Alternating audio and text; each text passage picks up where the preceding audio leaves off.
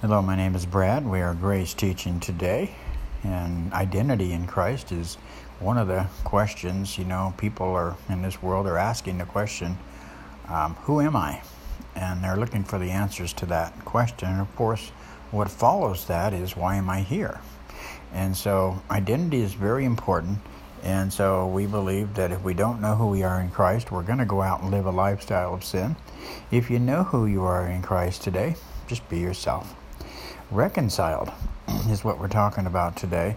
Reconciled means our friendship with God was restored by the death of His Son while we were still His enemies. Now, you're asking yourself, well, wait a minute. When was I an enemy of God? Well, see, we have to go back to the very beginning where Adam and Eve disobeyed. They lived independent lives, didn't they? They left the tree of life and they went to the tree of the knowledge of good and evil. Well, in living independent lives, leaving dependence, they spiritually died and were separated from God at that moment, becoming enemies of God. And so when we enter into this world, we entered into the world in the same spiritual condition, spiritually dead, separated from God.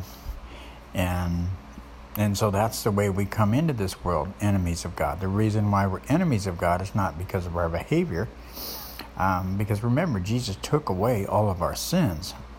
He was judged for sins. He was punished for sins. But the reason why we were enemies of God is because we were separated from Him, because we were spiritually dead. That explains the God-shaped vacuum in the heart of every human being that cannot be filled by any created thing, only by God, made known through Jesus Christ. And so reconciled is Romans 5:10 is the verse we're going to go to. And it says, "For since our relationship with God was restored by the death of His Son while we were still enemies, we will certainly be saved by the life of His Son."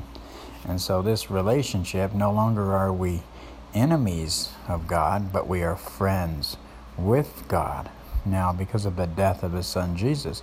But now being made this relationship restored now through the death of His Son, now we're saved by the life of His Son, life of Christ. Remember, the new covenant is Jesus Christ Himself. He's the death, burial, and resurrection. Jesus died for us so He could give His life to us, so He could live His life through us.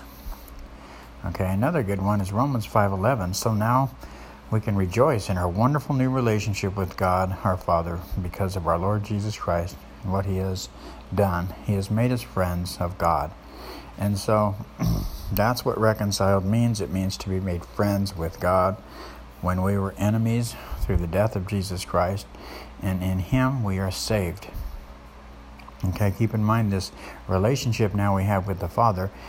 We are loved unconditionally, and this has nothing to do with physical performance or behavior. And of course, I'm talking to those who received and believed in Jesus Christ as their personal Savior and Lord, who are now given the right to be called children of God. And so the Scripture is telling us not everybody is a child of God. It's only to those who received and believed in Jesus Christ.